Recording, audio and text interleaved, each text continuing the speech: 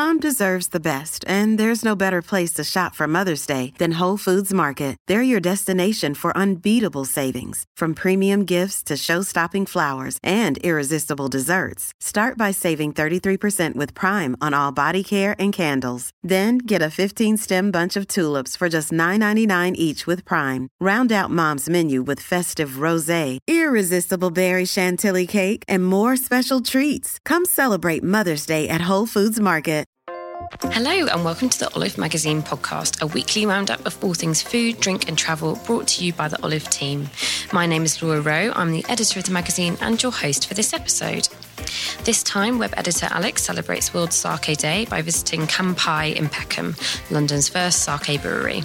She chats to owners Lucy and Tom Wilson about how sake is made, how to drink it, and the different types you can get. Plus, we give the lowdown on London Cocktail Week, taking place across the capital from the 2nd to the 8th of October. Listen up for the hottest events going on during the week, including whisky blending, international cocktail bar collaborations, and the interactive cocktail village. And finally, travel editor Rhiannon reveals her favourite places to eat and drink in the southwestern French town of Arcachon. If you love oysters, stay tuned. First up, here's Alex with Lucy and Tom.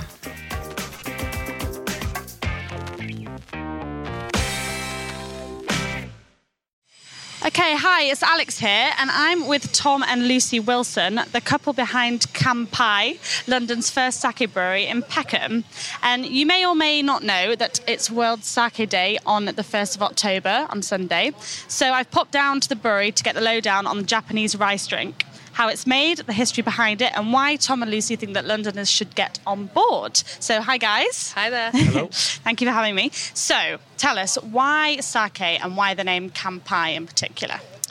So why sake? Great question. So Tom's had the taste of it for quite a long time, but I think we got absolutely smitten with the drink when we went to Japan itself. Oh, it's sort of, jealous. It's tucked away in Japan or tucked away in Japanese restaurants, and we were lucky enough to, have first-hand tastings of it, and we went to the breweries themselves and drank it fresh and realised it wasn't this, well, for me, it wasn't this sort of harsh drink. It wasn't something you shot. It was light, it was floral, it was lovely, and the bars that you had it in there were really fun, and we just got completely taken by it. So when we came home, Tom dusted off some old sort of beer brewing kit that we just had at home for home brews. Casual, as you do.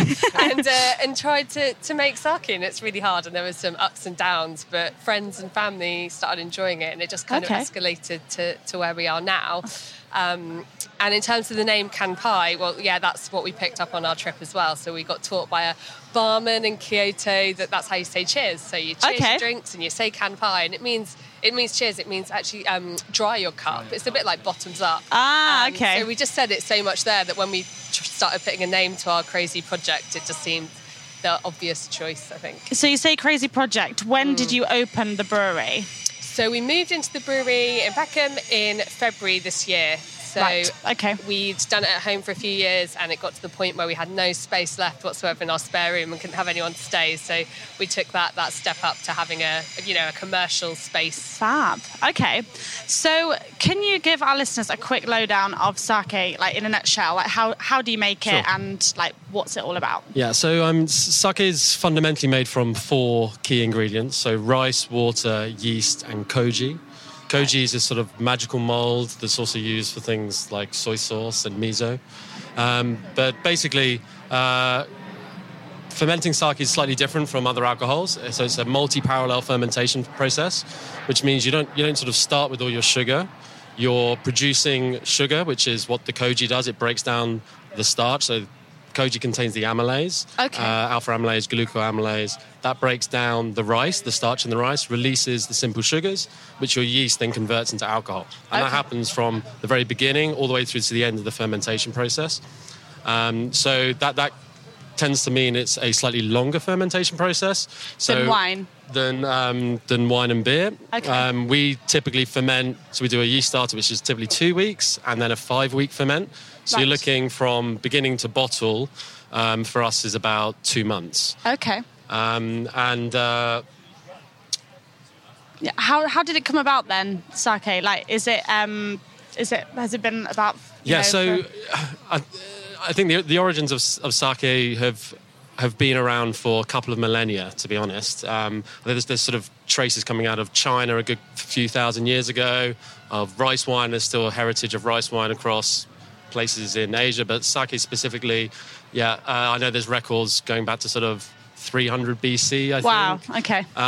But a lot of time to experiment then. Exactly, but I think, originally when it was made, we obviously didn't have sort of synthesized koji kin spores and all this kind of stuff to produce the enzymes. So actually the rice was kind of chewed in the mouth because obviously our saliva contains very similar amylase enzymes, and then basically spat out and fermented. That's nice. That's been done sort of across the world with other kind of grains and nuts and things over the years as well. So. Okay, so now we've got a more, a bit more of a hygienic way of doing it with koji. Absolutely. And this ingredient's like crept up into our pages like recently because we've got a really delicious one-pot koji roast chicken on our website.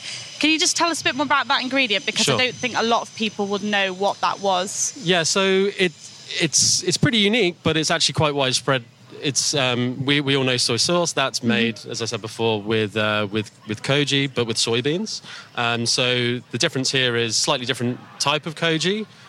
Basically, koji kin is the actual spore, and you inoculate a portion of your freshly steamed rice with that spore.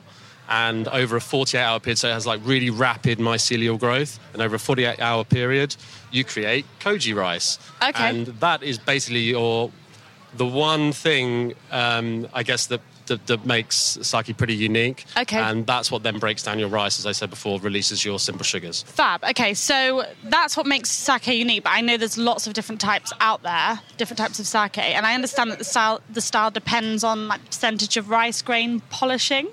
If that's correct? So it's sort of multifaceted, really. So the simplest way to sort of break things down is, does the sake contain distilled alcohol added or not? That's kind of your. So it's sort some of non-alcoholic. No. So what we produce is in the junmai category, and junmai means it's not been cut with distilled spirit. Right. Okay. So it's not got any added. Exactly, and about 90% of sake produced in Japan falls under kind of table sake, which has distilled spirit added, and then the other 10% is your premium, but you still have 50% of the premium is still either distilled spirit added or not. But your junmai camp is not added.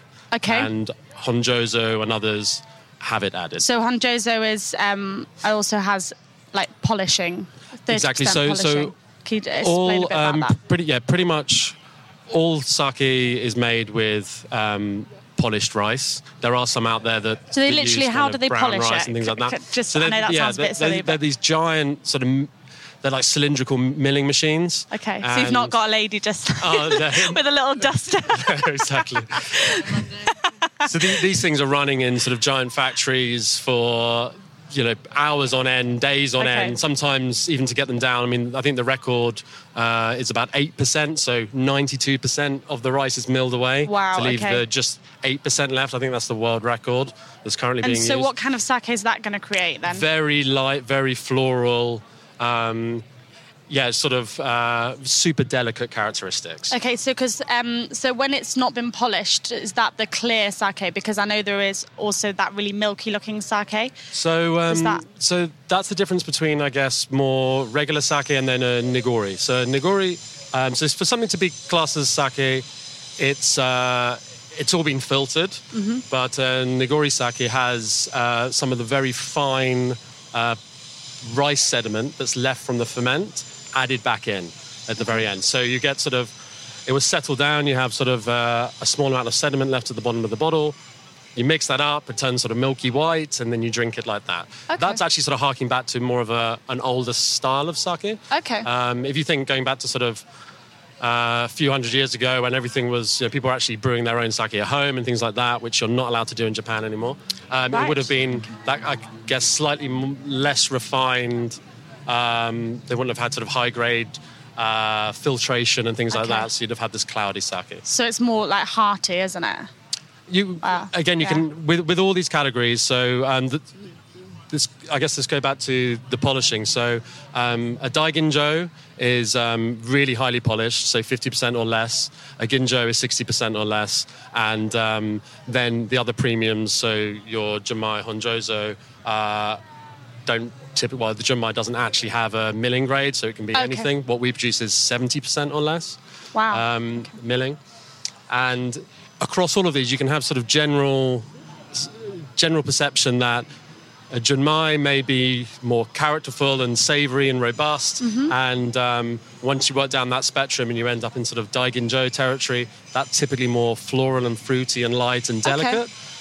But that's a massive generalisation. You obviously get complete it's contrast. like wine, isn't it? There's just we can't talk about all the types of sake in 12 minutes. and again, going from sort of sweet and luscious all the way through to very dry, you can sort of have those categories across each of those sections, including Nagori. Okay. Well, I'm sure we'll. There's definitely many varieties out there that will suit everyone. That's the thing. Okay. Good. It's a plethora. So, I understand you can have it hot or cold. Is that right? Does it affect the flavour? It does, absolutely. So the sort of current fashion is to have more chilled sake. Okay. Out of a wine glass or flute or something like that. That's definitely, I guess, what's being consumed at the moment. But traditionally, sake was really drunk hot or cold depending on the temperature outside, so that's the season. So right. if it's hot out, exactly. If it was a hot summer's day, a nice chilled sake, or if it's a cold winter's day, a nice sort of warm one. Cool. But definitely there's certain varieties that lend themselves more to being heated, and others. So if you're sort of heating up a very delicate sake, you might sort of break that apart and lose some of those elements. Others that potentially have more sort of robust amino acid content. That umami factor can really sort of open up once heated. Okay.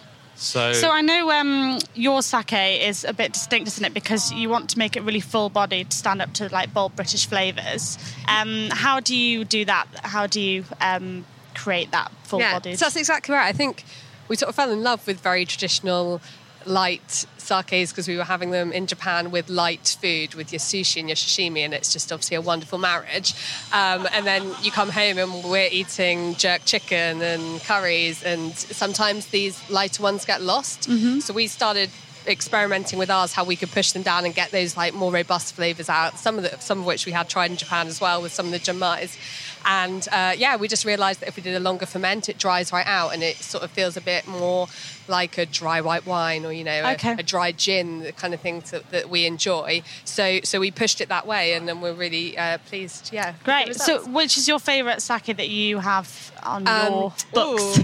For me personally, we did a small batch with a rice called Yamada Nishiki, which is kind of the holy grail of sake rice. Okay. And we actually did that one a little bit shorter because I have a bit more of a sweeter tooth, and it's like just very slightly sweeter, and it's very delicate. Although I love the Nagoris because we were saying you get that creamy texture, and it's great with dessert.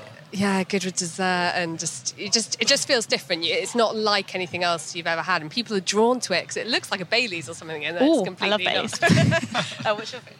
I mean, I have always sort of fallen in the more Junmai, Kimoto, Yamahai kind of camp, so super savoury, high umami kind of factor, which tends to be some of our Junmais that we brew, tend to sort of go down that route.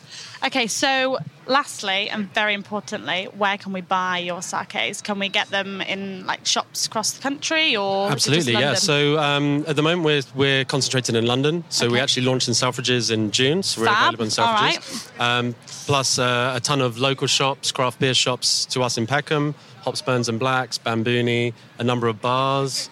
You got in restaurants, haven't you? Like the Coal Rooms, Mr. Bao. Absolutely, yeah. Coal Rooms, John the Unicorn. Mr. Bao, John the Unicorn, Flavour. I can't say that word, can I? You swear on the podcast. Bastard. Yeah, them. Okay. Cool. All right, well, thank you very much. That's very informative. And if anybody wants to find out more about sake, we have a little edition in our October issue, and also you can go to kanpai.london. Thank you very much, guys. Thank you so much. Thank you.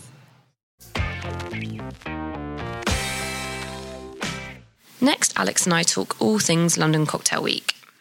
So hello, this is Laura and I am here with Alex, our lovely web editor. Hello. Hello, and we're going to talk about London Cocktail Week, aren't we? Which is a big event in the London calendar. It is. Highly anticipated by bartenders and people who love cocktails. Yeah, it's kind of a proper event, isn't it? For those in the industry. It's not just kind of a festival for a festival's sake. It's serious bartenders mixing serious drinks. You're going to learn stuff. You're going to taste new things. And we thought it would be very useful for our listeners if we kind of gave a little quick guide to the key events that you should be attending. Yes. And you've done all the research for us, I have you? done. And I've also I've curated a collection of events for olivemagazine.com. So if you look in the drink section of our website, you'll see the events day by day. Great. So because it's a citywide event, there's hundreds and hundreds of events going on because everybody, gets in on it and wants to, which they should, because it's a great event. But the best place to go, probably if you only have one evening and you want to try as much as possible, is the Cocktail Village, which is a hub in Old Spitalfields Market in East London. And that is where all of the big brands, spirits and all kinds of drinks are going to be. Okay. And they have lots of interactive things. A lot of them are very secret as to what is going to happen. It's a nice surprise when you get there. I'm not sure how much I'm allowed to say. Okay. Because my brother actually works in the drinks industry. He was talking about it last night and it sounds amazing. Okay. So, Monkey 47, the amazing gin, have a really cool thing going on. And also Havana Club does as well. So exciting. I will leave that as a note. Tease. Yes. We should probably just say here as well, just to remind people of the date. So it's 2nd to 8th of October, isn't it? Yes, it is. Yeah. So starting on Monday. And on Monday, in fact, there is an opening party of World Class, which is a Diageo it's an initiative, and they have lots of drinks experiences going on around the capital. So they've got 10 from masterclasses to expertly paired dinners. Okay. And they're kicking everything off at Oriole, which is a great bar in it's in Smithfield Market, which is in Farringdon. I don't know if you've been before, but it's people behind Nightjar. Yes. Yeah. And actually that's another great thing about London Cocktail Week, it kind of forces you to go back and track down these great bars, because often when you go out drinking you just go to where's near to you. Exactly, yeah. Or if you're in London, it's wherever you're going. If you've gone shopping, you might stay at bars in Oxford Circus, but it really does encourage you to try the amazing bars that we have in London, our world-class cocktail bars. Yeah, exactly. And also because on a Monday night you're not necessarily going to be out drinking. Not every week, but it gives you a nice excuse. Speaking of London's world-class bars, so the World 50 Best Bar Awards, that happens on a Thursday, and that's actually a private event. Okay. However, we'll be releasing a list of the world's 50 best bars. Great. On Thursday at midnight. You're going to do some more hopefully. research there, aren't you, Alex? Yes. So it's very, very secret, the list, and when you're not allowed to have it, it's really embargoed, so I'm not allowed to tell you. But then last year, if you look on our website as well, we've got a list of the top 50 bars in the whole world, and 4 or 5 in the top 10 are actually in London, which is amazing. It's really good going, and actually again it's that thing of you kind of forget how great the bars are here, and you should really, if you are into booze, go and try the cocktails, speak to your bartender, let them guide you on something new. And that's why this event is such a good event. And I'm really excited about the results of the awards as well, to see if we've kept up this year. So Dandelion was number 2 last year, and that's one of our favourites, isn't it? Yes, and he's just opened up a new restaurant in Hoxton, which I went to, called Cub, which is kind of a fusion between a restaurant in Brighton called Silo, which is really big on low waste, and obviously Ryan and the bartenders at Dandelion, they've introduced their low waste cocktails there.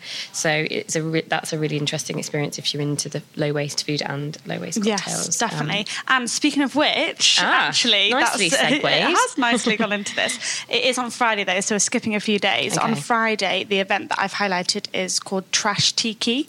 And it's an anti-waste punk pop-up. We've mentioned this before in our drinks pages, The Measure. So again, if you're into your booze or even non-spirits, coffee or anything, always have a read of The Measure in the magazine, because we have great tips like this. But Alex, tell us more. So Ian Griffiths, who's actually formerly family of dandelion. Okay. Just been talking about, and Kelsey Ramage have been touring the globe with their tiki bar that uses only waste ingredients in its cocktails. Great. And so they're doing a pop-up in London. So they've been all around the globe and they're returning to London for this event. And they're actually using waste only from the cocktail village that I spoke about before. Fantastic. So they've got some great ingredients. Like they make a cafe orgeat, which is bartender's favourite ingredient they use in Mai Tais, and they're using leftover almond croissants to make that. I love this. That sounds amazing. So they said not to buy almond croissants. Just go to your baker or like a Pret or something and say if you have any left over, can I have them? They'll definitely give you a discount if you don't get them for free. And they also make cob syrup using corn cobs and apple pulp from the juice blender. Because if you think of how much pulp there is from all this juicing craze that's going on, especially as it coming into like January, so you can make these in January, and they've got lots of recipes on their website. So you're actually thinking ahead of when you're not going to be drinking if you go to this event. Exactly. I like this. Yes. So back to the start of the week. Okay, we skipped ahead. After Monday, we've got so on Tuesday we've got the I'm going to Three Sheets, which is a new cocktail bar, and that's gone straight into the top 100. Wow. They've released the top 50 to 100 of the world's best bars already, so I'm not giving away the information, don't worry. And they've gone straight into there, and that's they're called Noel and Max. They have lots of cocktail bar experience under their belt. They've been at 69 Colbert Row, Bar Termini, which is another of our favourites. It was before I had the 5 Negronis 2 weekends ago. They do an amazing Negroni flight if anyone hasn't been, which you have to try, but it's painful afterwards. Yeah, but they're so good, aren't they? Good. They're tiny but very, very punchy. Yeah, they just lead on to more dangerous things. So, anyway. And so, Three Sheets is a neighbourhood-style bar on Kingsland Road, and they are collaborating with New York's Employees Only, which is one of the world's leading cocktail bars. And they'll be showcasing Woodford Reserve Alliance whiskey, which is a beautiful whiskey, in cocktails such as Rye and Dry, which is apple skin-infused Woodford rye with Bramley apple cordial, bitters and soda. So you can imagine lots going on. I find cocktails amazing because they're like complete dishes in one glass. Completely. And I think when people think of cocktails as these sugary, fruity things with to mask bad spirits. That is not what cocktails are about, and that's why London Cocktail Week is so great. So you really should, as Laura said, go and ask the bartender about ingredients, because they've got incredible. So many bars have these syrups and bitters that they make themselves, and they have these tiny little jars, and so many ingredients go into each syrup. Never mind each ingredient. And even if you don't think, you could think about it however you want. If it's gin that's your preference, I'm sure there'd be a gin cocktail that they could find that you would like, or whether you want to think, or whether it be vodka or whiskey, or if you want to think about it in terms of what kind of taste sensation you like. So if you like bitter things or sour things or salty things, there will be a cocktail that satisfies that taste requirement. So it's definitely worth and experimenting with things and going outside the box definitely. a bit. We do have lots of cocktail recipes on the website as well, so feel free to have a play. We've got lots of sections, so we've got whiskey cocktails, rum cocktails, vodka cocktails, gin cocktails, and then everything. So and also a range of difficulties as well. We've got relatively simple cocktails, but if you're an aficionado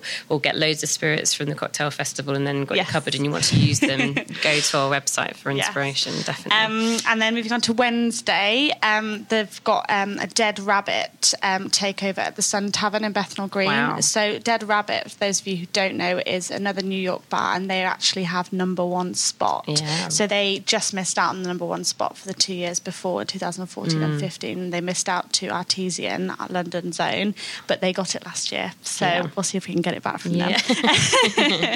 And the Sun Tavern's really great. It's like a bar pub in Bethnal Green. It's really fun. So that's going to be really great. And they're also having a whiskey-themed takeover from Slane Irish Whiskey, because the Dead Rabbit has Irish owners, so they're keeping it Irish, and they're having a Ceilidh band as well, which will be fun. Better. I think some of the Olive team are going down, so do say hello if you see us. And then on Thursday, Happiness Forgets, which is another of the top 50 bars, and that is brilliant. That's in Hoxton, on Hoxton Square.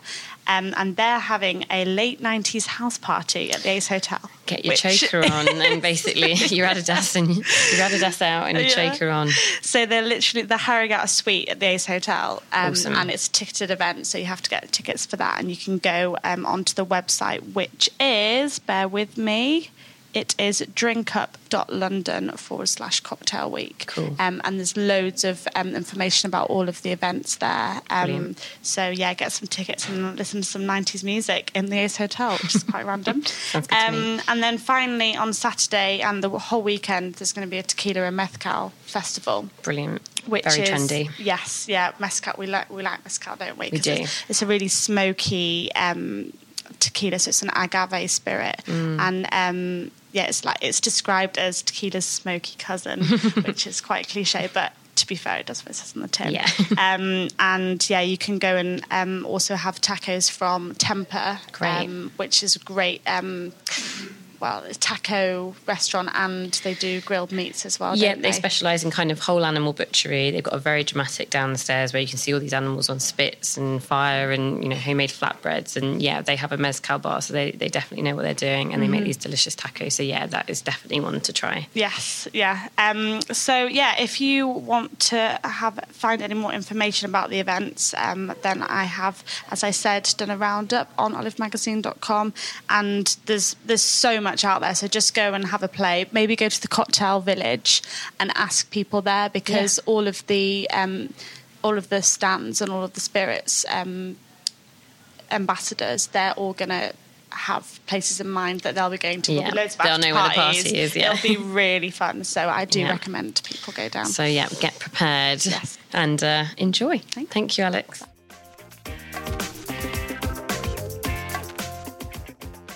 And here's Rhiannon on Arcachon. Okay, so hello, this is Laura here, the editor of Olive, and I am here with Rhiannon, our travel editor. Hello. Hello. And you've been travelling. That's right. Yes. You're just back from Arcachon, aren't you? That's right, yes. Arcachon, for people who don't know it, is... Arcachon itself is a little town, but it's also at the very end of the Arcachon Basin, which is a big scoop-shaped lagoon, I suppose. Okay. On the Atlantic coast of southwest France.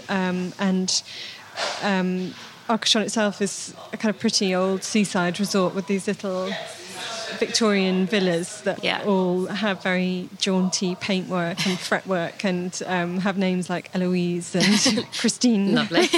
And it's got... it's still quite seasidey, in the summer it's quite buzzing, and there's a lovely covered market, actually, fruit and veg and amazing oysters. Oysters are the big thing. I'll talk more about those later. Yeah.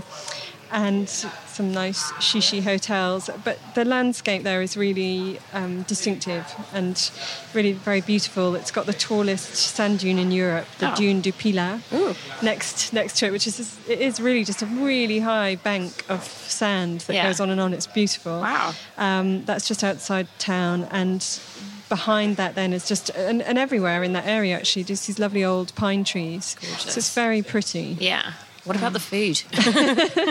Well, those shishi hotels are home to some pretty decent restaurants. I can imagine. The first one I went to was the Philippe Starck Hotel La Corniche, which definitely has the best location in town. It's right at the very end of town, overlooking that Dune du Pilat and the sea, and there is actually a little beach below it that's not private, anyone can walk on it, and that's a kind of secret way into the dune, which is a really nice way of going without all the crowds. Lovely. And I was tempted because I saw this lovely hotel and I thought, that would be nice for lunch. So I went there to its terrace, and it's got the most amazing view, and that's what you pay for, really. Yeah. The food was okay, very expensive, but it was very snooty, lots of areas roped off. And if you so much as put a step across the rope to take a picture of the view, you'd have someone telling you to get back. Thrown into the sea. But they also have a younger sister hotel just down the hill back towards town called the Heitzer. Yeah. I'm not sure if that's how you pronounce it. And that has a really beautiful little patisserie inside it, which A bit more relaxed. very much more relaxed, a bit friendlier, with these gorgeous cakes and eclairs, and really gorgeously laid out. But I actually had breakfast there, and it was really nice. I had this really perfect little brioche and a really good coffee. I was really surprised in Arcachon and that whole area. It's very hard to find good coffee. Oh, really? It's amazing for France. But they seem to all have invested in kind of horrible machine coffees. Okay. So that was a really good place. If you're desperate for a good coffee, go there, because they do it old school, really nice hot milk. This is why we have Rhiannon. She finds out the places we need to go to. Okay, cool. And what about the seafood?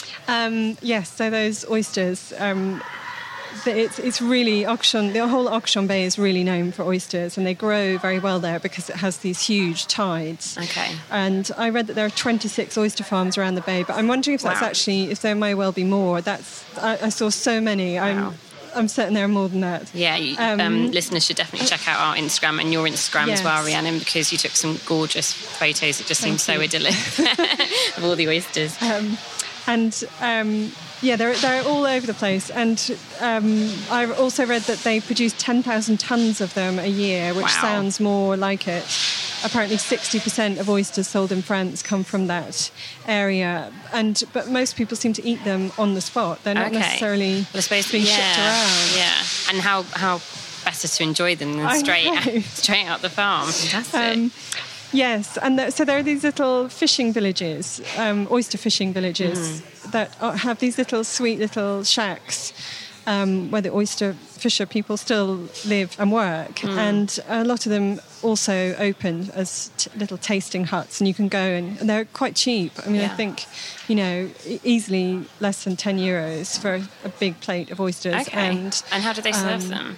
You can choose how you have them, but most of them it's just kind of straight up and Naked. a bit of lemon.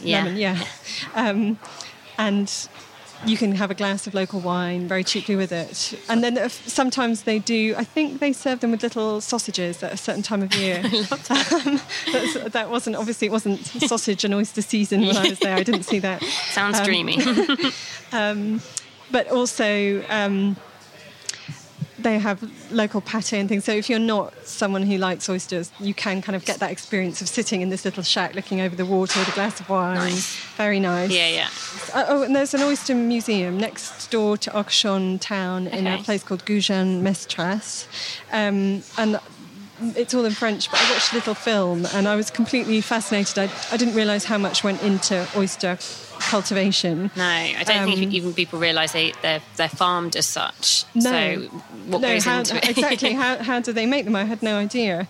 But basically, every July, the oyster farmers submerge terracotta tiles in the water so the oyster larvae latch onto them. Wow. And then when they're big enough, they're brought onto land and scraped off the tiles so they can be put into these kind of pillowcase-shaped nets. Okay. That they're then placed on the racks. That you see these long rows of racks going into the... from the sand into the water. And those are to hold these nets. And then they're basically left there for 2 years. I think they take them out of the nets and sort them into sizes and whatever, and any that aren't growing well they get rid of, and then they put them in a fresh net and put it back in these beds. So it takes about 3 years. Wow, I wouldn't have imagined that for such a small little thing. And it's also really back-breaking work. I mean, it's really physically demanding. Even there's a bit of mechanisation, but not a whole lot really.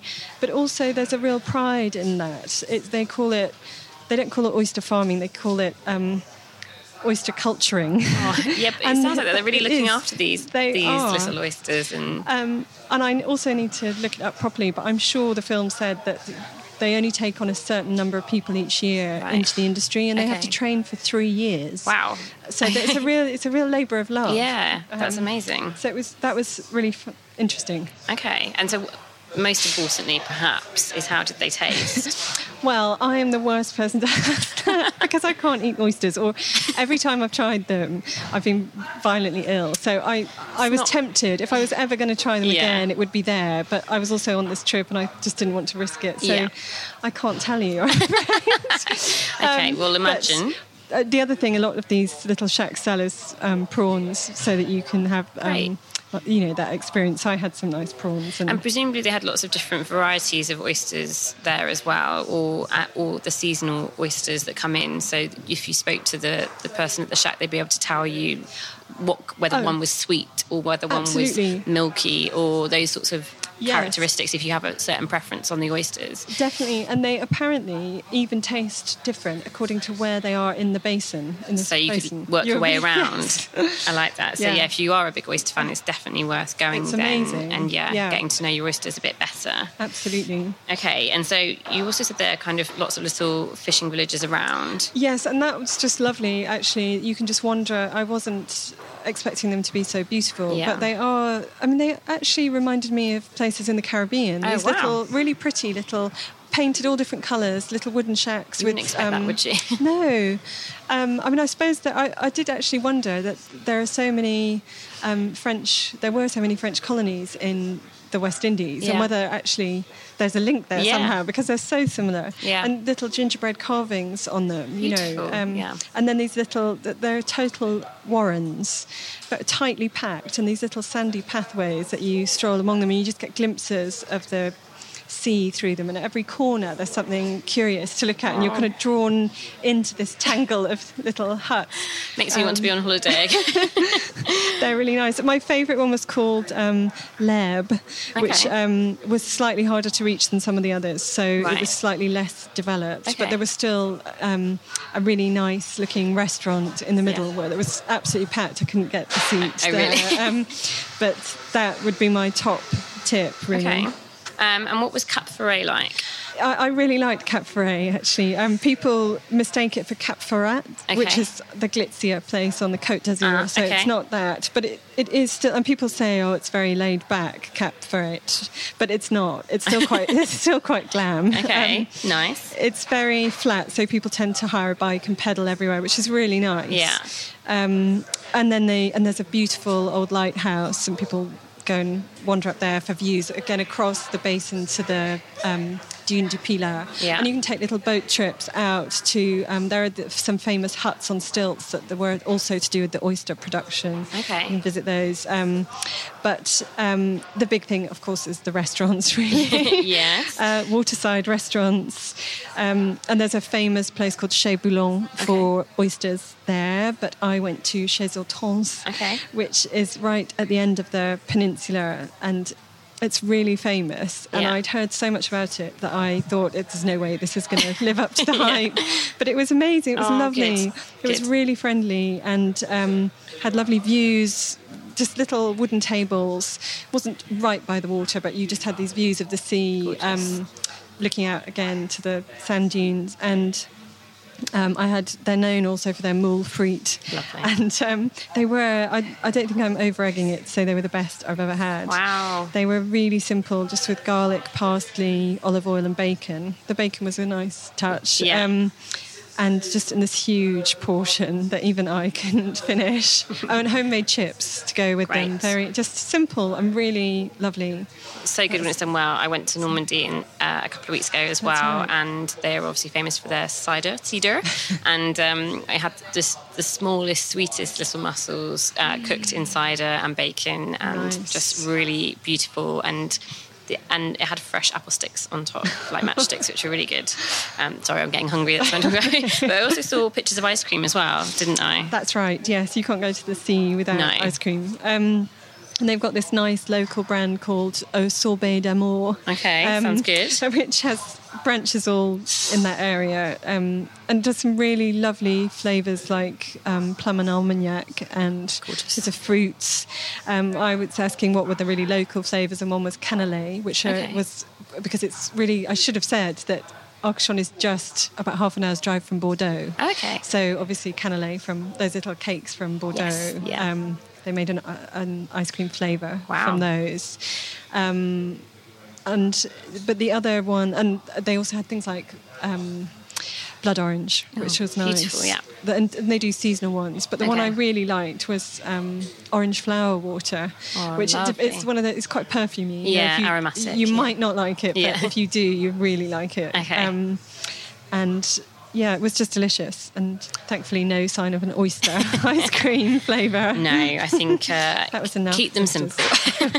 Wow, it sounds like a proper foodie little breakaway. And if our listeners want to find out any more about it, there's going to be an Insta travel feature coming up soon, isn't there? That's right. That is we'll probably wait until next spring for that. Okay. But in the meantime, we'll put, I think probably the March issue, but in the meantime, we'll put all of this online on the website. Brilliant. So, yeah, you can read that at olivemagazine.com. And do make sure you check out Rhiannon's Instagram and Olive Magazine's Instagram for lots of sneak peek pictures as well. They are gorgeous. So, yes, thank you very much, Rhiannon. Thank you for listening to today's podcast. And if you like what you heard, please do us a massive favour and review and rate us on iTunes. It takes seconds, but means that even more lovely listeners like you get to hear us. Happy eating. Until next time.